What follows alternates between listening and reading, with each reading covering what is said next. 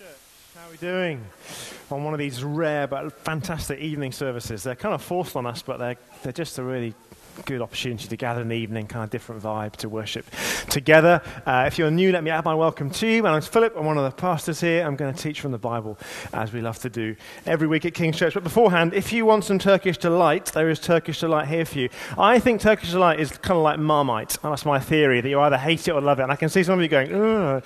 Hands up if you love it. Interesting. Hands up if you hate it.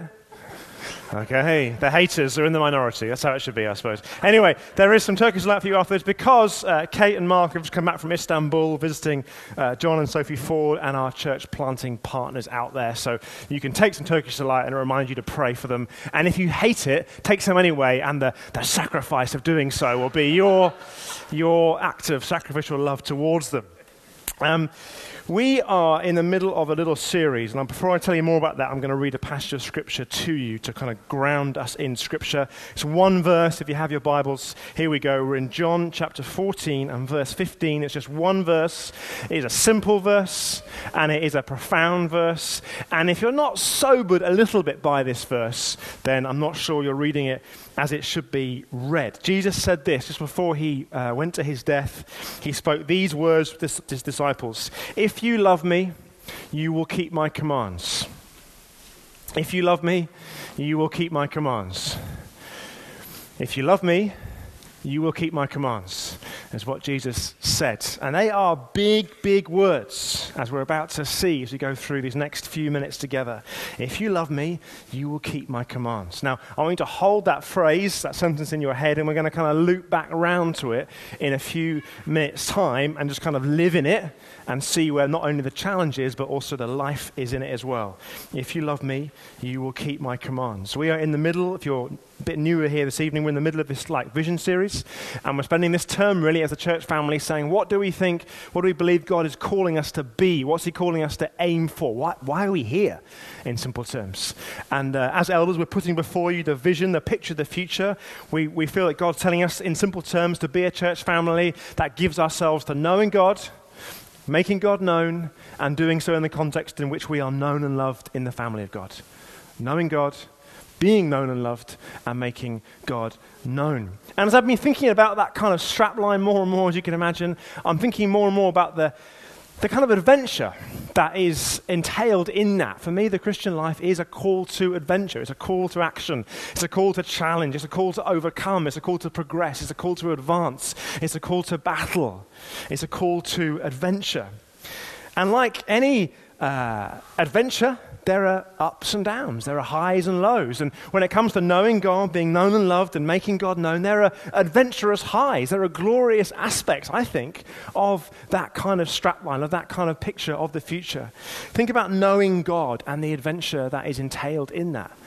Just in simple terms, I can think back to my own experience of being kind of quite far from God over a decade ago, and through various reasons, not least the love of a friend, coming back towards a church context and a worship context, and just from being so far from God, just a really powerful encounter with God that evening. Just a kind of prodigal son moment, being far from God, lacking in faith, not wanting much to do with him, but coming back to him, experiencing his arms, his embrace. It was amazing. It's a powerful encounter of God. It was like I'm knowing God as Father in this moment.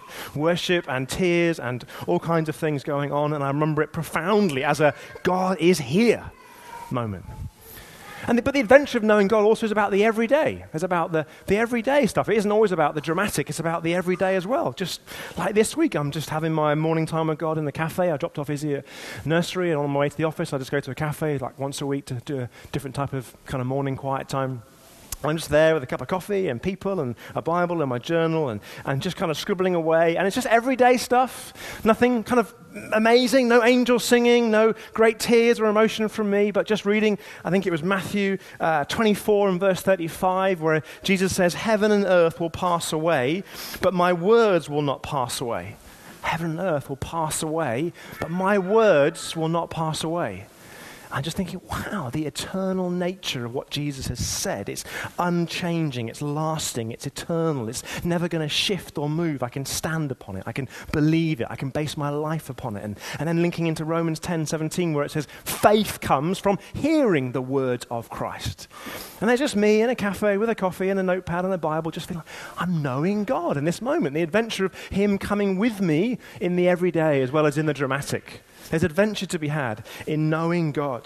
There's adventure to be had in building a church family where we are known and loved. There's adventure to be had in building a church family in which we are known and loved. So just like last Sunday, another little example, I'd had a rougher week than average, I would say, and was just here last Sunday morning and just kind of getting ready to try and just partner with God and be a blessing as much as I could. And Mark, as in Mark and Kate had just been to Istanbul, Mark knew that I had a sort of tougher week than average, and he just came up to me before the service and he just said, how you doing? And I did that kind of Christian blokey thing of fine. He said, no, how you doing? I gather your week's been, yeah, okay, it's not so great. He said, can I give you a hug and can I pray for you? And he gave me a hug and he prayed for me. And it lasted about 3.5 minutes. But I tell you what, the experience of being known and loved in that context, he knew something about me. He'd taken the trouble to find out something about me. And rather than saying, how are you doing? Oh, you're okay, great. I'll pray for you another time. He's like, no, can I give you a hug? And not one of those Christian side-on kind of, one of those jobs. Proper man, bear hug, and a pray. It's like, I'm known and I'm loved. It's part of the adventure of doing church life. We're not just single Christian travelers on a journey, on a kind of parallel track. We're called to do it together as brothers and sisters in Christ. And when it works, it's a glorious adventure, cheering each other on, exhorting each other, encouraging each other, rejoicing with each other, bearing with each other. When it works, it's a beautiful adventure. All good adventures take place usually in community.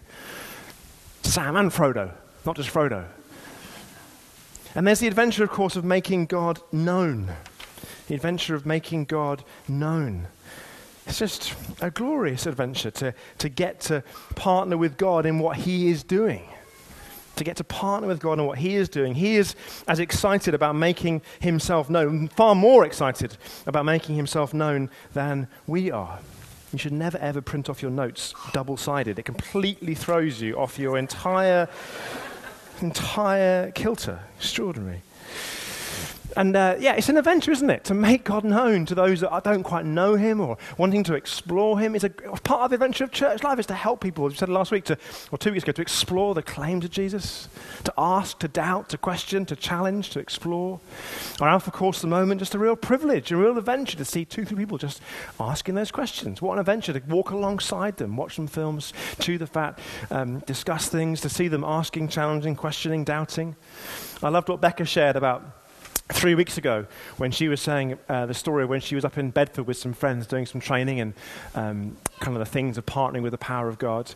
And she was saying they went out into the streets of Bedford and they were just expecting to kind of partner with God in what he was doing. And sure enough, God was speaking to them some spiritual gifts, words of knowledge and prophecy for just random people. And they found themselves speaking to a young woman in the streets of Bedford. And I not sure whether it's a prophetic word or a word of knowledge, but certainly something from God kind of just speaking specifically and accurately and lovingly to her. And Becca said it was kind of the woman at the well in John 4 moment. And John 4 is the passage that we've been basing much of our vision in. Because so accurate, so specific, and so loving was this kind of word of God to this woman that she literally went away, found some of her friends and brought them back and said, like the woman at the well, you've got to come and hear what they're saying. They've just told me everything I ever did. That's part of the adventure of making God known. He's at work doing that, and we get to partner with him. He doesn't need us, but he's an amazing Father who grabs us by the hand and says, come and do what I'm doing, making myself known to those that are far off, those who don't yet know me. So there's adventure to be had. But of course, no adventure is just all highs, is it? No adventure is all highs. Sam and Frodo's adventure wouldn't be an adventure, Lord of the Rings. It wouldn't capture our imagination if they just went off for a stroll, found the ring, took the ring to Mordor, wherever it is, put it in the lake of fire, destroyed it, tripped Sauron up so he fell in, and that was job done. That wouldn't be an adventure. That'd just be an activity. It's an adventure, and it catches our heart and our imagination because there are enemies and there are challenges and there are doubts and there are fears, and they have to overcome obstacles and get around things and over things and learn things about themselves. That's why it's an adventure, right? Because it's not straightforward. And so it is in the journey of building a church in which we know God, we're known and loved, and in which we make God known. Let me give us some examples, perhaps. Let's go back through those three components of the statement again. Knowing God. It's an adventure with highs, but it's an adventure with challenges, right?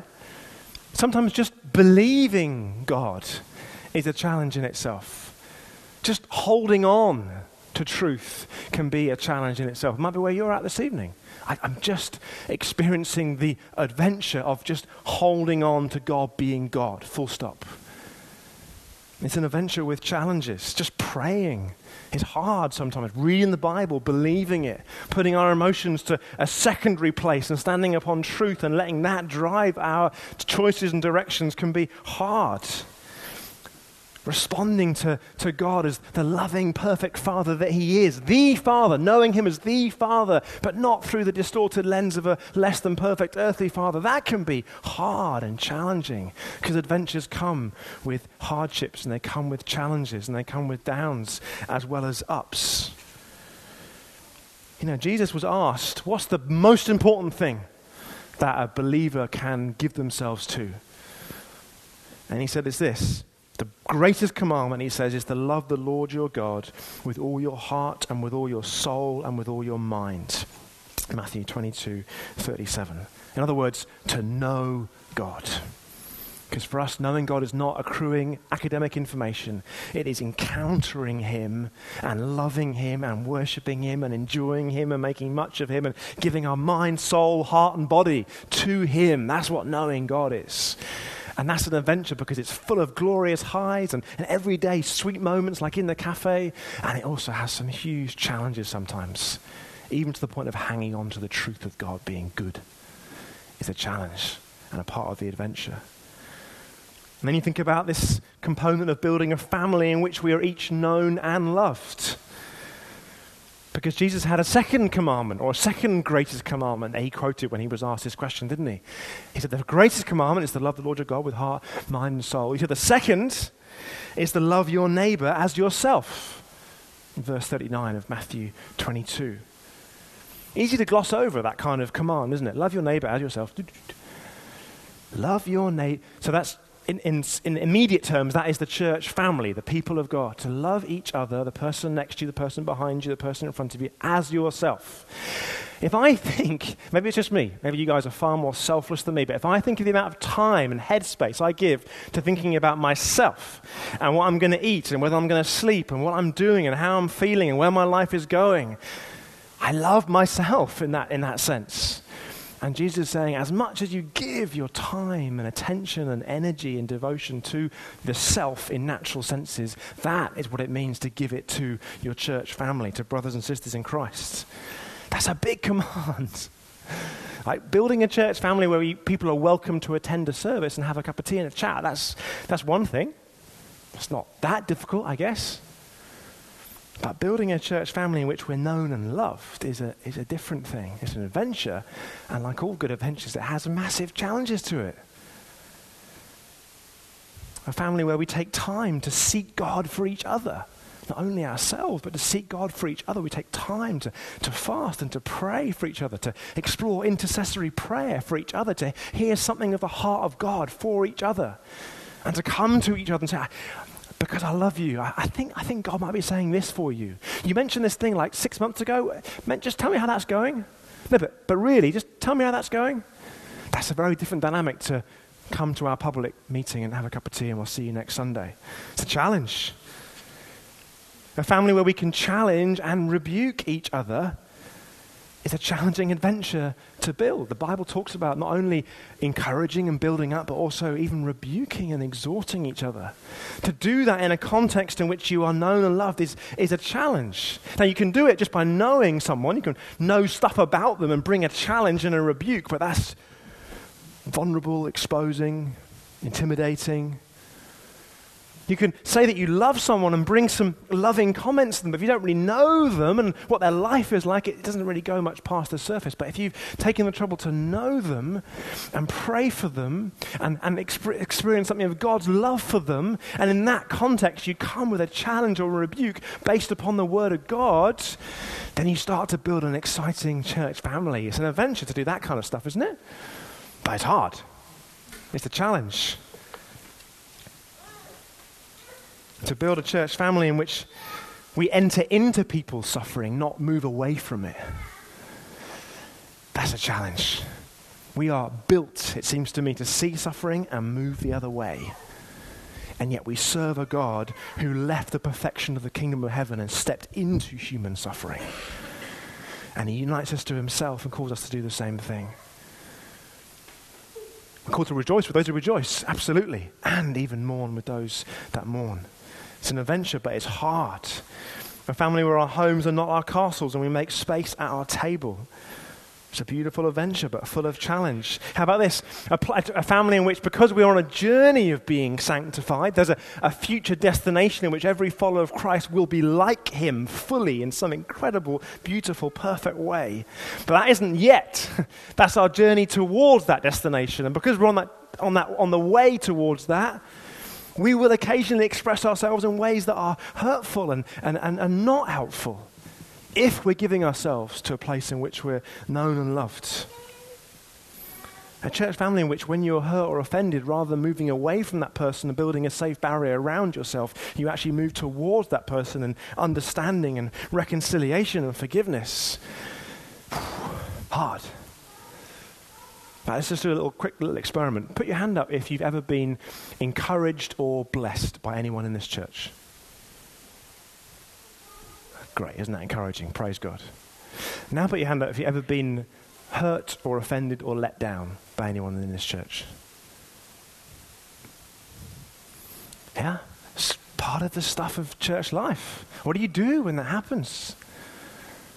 And there's an adventure to be had where we can see something beautiful. Wow, reconciliation, mutual learning, sanctification, Christ-likeness. I want that. It's a glorious place, but I don't want that.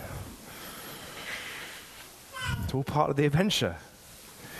And thirdly, the challenging adventure of making God known. You know, when Jesus said we are to love our neighbor as ourselves, he didn't just mean the people of God.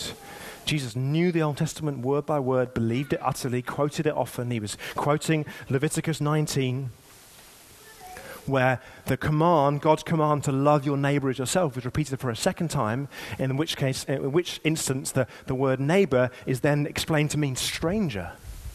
Someone not part of the people of God in the Israelite context, outside of the people of God, a stranger. And this command also means loving those that are outside of the church, including your enemies, perhaps.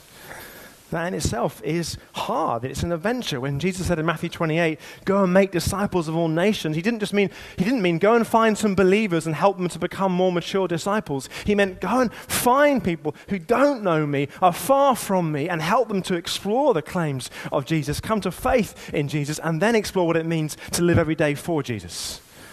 Which is why exploration is right at the heart of who we are, that we're all exploring, whether it's who Jesus is or what it means to live out every day for him. That is a glorious adventure. Go, Jesus says. And help people to see who I am and to come to saving faith in me. But it's hard, or is it just me? Whether it's our own lack of boldness sometimes, maybe, a lack of passion, I don't quite know what to say. We want to be liked quite a lot, don't we? We want to be well thought of. We want people to speak well of us. Whether it's a cultural climate that on the one hand is people that, in my experience, are really open to the idea of spirituality and the possibility of meaning and purpose and something you can stand upon and trust. But also we have a cultural climate that is increasingly hostile to much of the Christian faith, probably specifically hostile to the idea of an exclusive truth, to the idea of a God who would hold us to account. It's hard sometimes to make God known in a cultural climate like that. Well, part of the hardness of the adventure is because we carry disappointment. We've prayed for people maybe for years and years, and we're not seeing anything as far as we can make out. There seems to be no fruit at all. My experience of trying to make God known to my university mates all those years ago was that at the end of the 3 years, as far as I can make out, they were more convinced of their skepticism and atheism than they were beforehand. Great. It's a hard adventure. Or just the busyness of life. A lot of you are just, a lot of us, we're busy people juggling work and family and friends, and we're doing church life, and we're giving ourselves to the priority of knowing and loving each other as church family, and knowing God as our Father, and Jesus as our Savior, and the Holy Spirit as our friend, and we're giving ourselves to that because, Philip, you said that evangelism comes from the place of encounter, so I need to keep on giving myself to God, and I'm juggling this and that and health, and I haven't got time to invite someone to Alfred or to have a conversation with somebody about faith or to wait on God for an hour at the train station in case he does something. I don't have the time. Busyness can make making God known as part of the adventure. Now, I'm taking some time over this for a reason, because I want us to see that when Jesus says that knowing God in his language is about loving the Lord your God with all your heart and with all your soul and with all your mind, that's a big command. It's a glorious adventure of mountaintop moments, and it's also a challenge. Secondly, when he says that we are to love our neighbors as ourselves, to build a church family in which we're known and loved, it's glorious and beautiful, and we can glimpse it and experience it and see it, but it's hard. And thirdly, when he says in Matthew 28, we are to make disciples of all nations to make God known, it's an amazing, adventurous call to action, and yet the reality is we find it hard for all the reasons and others that I haven't said. And so if you're anything like me, you see these commands: love the Lord your God with all your heart and mind and soul, and love your neighbor as yourself, and be known and loved in the people of God, and demonstrate the love of God to the stranger, to the refugee, to the orphan, to the person next door, make disciples, help people to explore faith. You see these amazing commands, think, well, I want to be part of that. I want to give my life to that. Knowing God, making God known, building a family in which I'm known and loved. And you also think, I can't do that. At least I hope that's what you're thinking. As I've been laying out some of these challenges of the adventure, I hope you're thinking, at least that sounds quite hard. And so then we loop back round to our original passage in John 14:15, and Jesus says, if you love me, you will keep my commands. Know God, build a church family where we're known and loved, and make God known.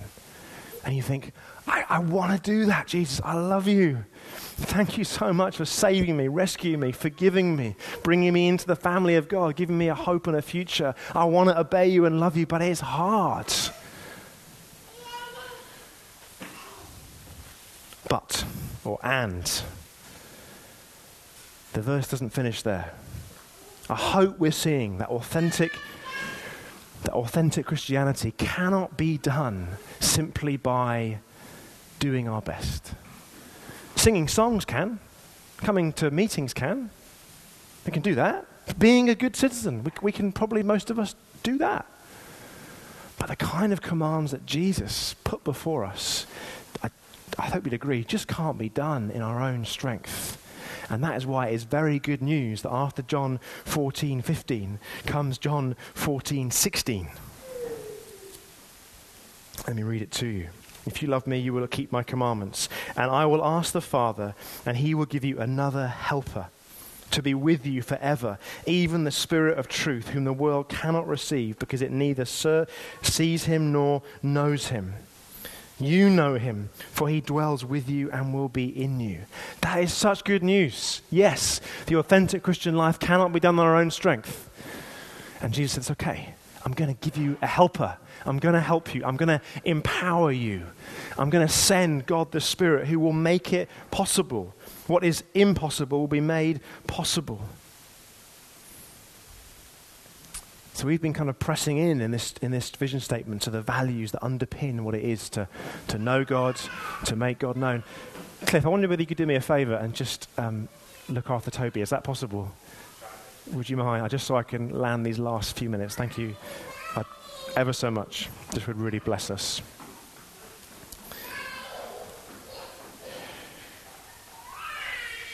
And I will ask the Father, and he will give you another helper to be with you forever, even the Spirit of truth, whom the world cannot receive, because it neither sees him nor knows him. You know him, for he dwells with you and will be in you. We've been talking about what it is to have values of exploration, values of encountering, and values of this is about being empowered. The bad news is we can't do this in our own strength. The good news is that God sends one who will help us and who will empower us. And that's why we're going to respond in a moment in kind of worship and prayer. And just maybe for the first time or a new time or the 100 millionth time, know what it is to be filled with the Holy Spirit, to be clothed in power. Sometimes we can grasp something, I think, of the nature of the Godhead, Father God, Jesus the Son, but the Holy Spirit can seem like this more vague concept, perhaps this kind of ghostly figure, mystical figure, a kind of a force or an energy, Holy Spirit. It's not the case. It's God, the Holy Spirit, the person of the Holy Spirit. One person within the relational being that is the Godhead, equal in divinity, authority, and power. He's a he. Is that how you see the Holy Spirit? As Holy Spirit. God, the Holy Spirit, the person of the Godhead. The Bible tells us that the Holy Spirit comforts, and the Holy Spirit grieves, and the Holy Spirit convicts, and the Holy Spirit leads and forbids and declares and speaks and gives gifts and confirms plans and desires. An energy doesn't do those things. A force doesn't do those things. A person does those things. And his name's Holy Spirit, and he's here to help us and empower us and make it possible to do what we can't do in the natural. Like I say, in a moment we're going to take time to, if you want to be prayed for, to receive the Holy Spirit, to make possible what in the natural is impossible. And the Holy Spirit does many, many things. Many, many things. And he makes it possible to believe Jesus. The Holy Spirit glorifies Jesus. He empowers us to be single, or to date, or to be married, or to parent, to glorify Jesus. The Holy Spirit empowers us to pray when we don't know what to pray. So encouraging. The Apostle Paul, great man of God, says, sometimes I don't know what to pray, but the Holy Spirit helps me and intercedes for me. That's why we're called to keep in step with the Spirit, to walk in the Spirit, to be led by the Spirit, to live according to the Spirit, to be continually filled with the Spirit. That's the language of the Holy Spirit being in life for everything. And that's why the third E, the third value that's going to underpin us on this journey of knowing God, being known and loved, and making God known, is we need to be empowered by the Holy Spirit for everything. But let me just put before you 4 specific things. And as I say, we're going to take time. Anna and Ross are going to lead us in being baptized in and filled with the Holy Spirit.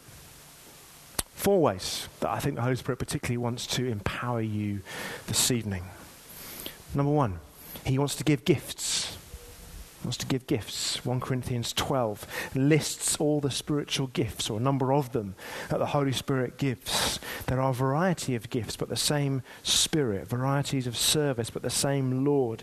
Varieties of activities, but it is the same God who empowers them all in everyone. To each is given the manifestation of the Spirit for the common good. For to one is given through the Spirit the utterance of wisdom. To another, the utterance of knowledge according to the same Spirit. To another, faith by the same Spirit. To another, gifts of healing by the one Spirit. To another, the workings of miracles. To another, prophecy. To another, the ability to distinguish between spirits. Discernment, underrated spiritual gift. To another, various kinds of tongues. To another, the interpretation of tongues. All these are empowered by one and the same Spirit, who apportions to each one individually as he wills. Holy Spirit is here this evening to give gifts as he wills for the glory of Jesus and for the building up of the church. And all we're invited to do is say, yeah, I can't prophesy over somebody on my own. I can't go into a street and ask God whether he wants to speak to somebody and then accurately do that. I can't speak in tongues or interpret tongues or so on and so forth without the Holy Spirit. So will you come and give gifts? God is good. He loves to give gifts. He'll respond when we ask those questions. We're particularly exhorted to eagerly pursue the gift of prophecy. Hearing something of God's heart for people. Such a profound gift. It's shaped my life in different ways. I know it's shaped some of you. And at this moment, I imagine some of you might be going, well, yeah, spiritual gifts, that's for the spiritual people, the mature ones, the older ones, the ones that have got it all together. Don't see that in the Bible. Just see people coming to faith, being baptized in water as a representation of that faith and filled and clothed with the Spirit and doing things like speaking in tongues, healing the sick and so on and so forth. There's no mature... Well, there is a maturing of faith that takes place. Of course there is, and those gifts come and mature. But what I mean is God doesn't wait for believers to reach a certain standard of maturity before he gives gifts, because they're gifts. And they're from him, and they're for the good of the church. Do you want them? Second thing the Holy Spirit's going to do in the next few moments, if you want to receive him, is he will bear fruit in us. So 1 Corinthians 13 links, this is where Patrick Horbert's been very helpful, I think, in us. He links, Paul does in 1 Corinthians 13, he links the gifts of the Spirit to the gifts of he links the spiritual gifts to the fruits of the Spirit. 1 Corinthians 13:1. If I speak in the tongues of men and of angels, if I have the gift of tongues, but have not love, I am a noisy gong or a clanging cymbal. In other words, if I'm operating in the gifts of the Spirit, speaking in tongues and prophesying, but I'm not full of the fruit of the Spirit, it's just empty noise. They come together. And the Holy Spirit is here to bear fruit in our character this evening. Galatians 5:22, the fruit of the Spirit is love, joy, peace, patience, kindness, goodness, faithfulness, gentleness, self-control. He bears that in us, enabling us to do what we cannot do in our own strength. Caroline earlier on texted me saying, can you pray for patience? Not with regards to me, I hasten to add, but something else. But patience is a gift, it's a fruit of the Holy Spirit. So I can pray. Not that, God, will you just make Caroline more patient? I can say, Holy Spirit, would you come and inhabit her, clothe her, anoint her, and bear the fruit of patience in her, that she might love and serve and sacrifice towards this person in question. Fruit of the Spirit. What's the Holy Spirit wanting to bring to you this evening? Love, joy, peace, patience, kindness, goodness, faithfulness, gentleness, self-control. Someone last week said to me, I just don't have enough self-control. Someone said to me last week, I don't have enough self-control to be able to, in their instance, not get really angry. And so do I say, oh, that's a shame. Here are some approaches you could help to modify your behavior. No, I say, let me lay hands on you and ask the Holy Spirit to come and give you the fruit of self-control so that in your anger you do not sin and instead love and peace and patience flows from you. He's like, yes, please. Holy Spirit's here to do that this evening. Thirdly, or four, the Holy Spirit is here to help us bear witness to Jesus. We're about making God known. We're giving ourselves to that as a fundamental priority. I love what happens in Acts 4. They've got a prayer meeting due to some pretty major persecution in their community. Two of their leaders have been hauled before the authorities and threatened. And so they have a prayer meeting. And at the end it says, when they had prayed, the place in which they were gathered together was shaken, and they were all filled with the Holy Spirit and continued to speak the word of God with boldness. The Holy Spirit comes to empower us for mission, to give us the words to say, to give us that spiritual insight in somebody at work situation, to cut through things, to be able to love our enemies, to find boldness and courage where before we were lacking it. And fourthly, the Holy Spirit comes to assure us of our sonship. So number one, he comes to give spiritual gifts this evening. Tongues and prophecy and words of knowledge and so forth. Secondly, he comes to bear fruit in our character. Thirdly, he's going to come and give us boldness to be able to make God known. And fourthly, he comes to assure us of our sonship. Romans 8:15-17. For you did not receive the spirit of slavery to fall back into fear, but you have received the spirit of adoption as sons, by whom we cry, Abba, Father. The Spirit himself bears witness with our spirit that we are children of God, and if children, then heirs, heirs of God, and fellow heirs with Christ. I have lost count the number of conversations I've had with Christians who really find it hard to genuinely enjoy and trust and see God as the perfect Father that he is. So many conversations like that, for all kinds of reasons, not least because even the best earthly dads are a pale imitation of the one perfect heavenly dad. And every father, good, indifferent, or terrible, leaves us a lens that we look through to see what God the Father is like. And it's not a perfect lens. But then the helper comes. The helper comes. The Spirit of truth, the one who allows us and enables us and empowers us to cry out, Abba, Father. God, you are Father. You're not just a better version of my good dad or a much more different version of my bad dad. You are the one perfect good dad who, when I'm in Christ and I'm clothed in Christ and I'm united to Christ, all I receive from you is affirmation and approval. And just as Jesus had the Holy Spirit descending upon him at his baptism, and the Spirit said over him, this is my Son in whom I am well pleased, that is what the Father says over every Christian. And I've been around long enough to know how many of us find that hard. You, if you're in Christ this evening, you are my son and my daughter in whom I am well pleased. And if you find it hard, the good news is the helper's here this evening to help you to be able to stand secure as a child of God.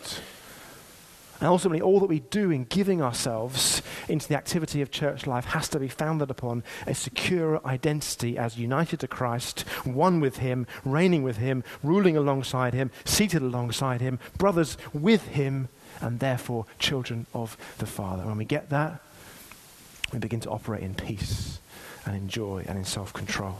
I'm going to close right now so that we can receive the Holy Spirit this evening. Ross, I wonder whether you could join me. I'm just going to pray, and then Anna, I'll hand over to you, I think, to help us to do this. I thank you, Holy Spirit, specifically, I thank you that you're here. Thank you that you're with us. I thank you that you help us to understand Scripture. And I thank you that you come to give gifts and bear fruit and help us and encourage us and comfort us and counsel us and all kinds of things that we just can't do without you. And so I pray, first of all, for a humility in this place, for us to admit that when it comes to the authentic life of discipleship of Christ, we just can't do it without you. And I pray that as we just declare our need for you, that you would begin to come in a wonderful way in this place. And you would begin to do what you want to do. And so we say, Holy Spirit, have your way. Glorify Jesus. Build up the church. Bear fruit. Give gifts. Empower us for all that you've called us to. Amen.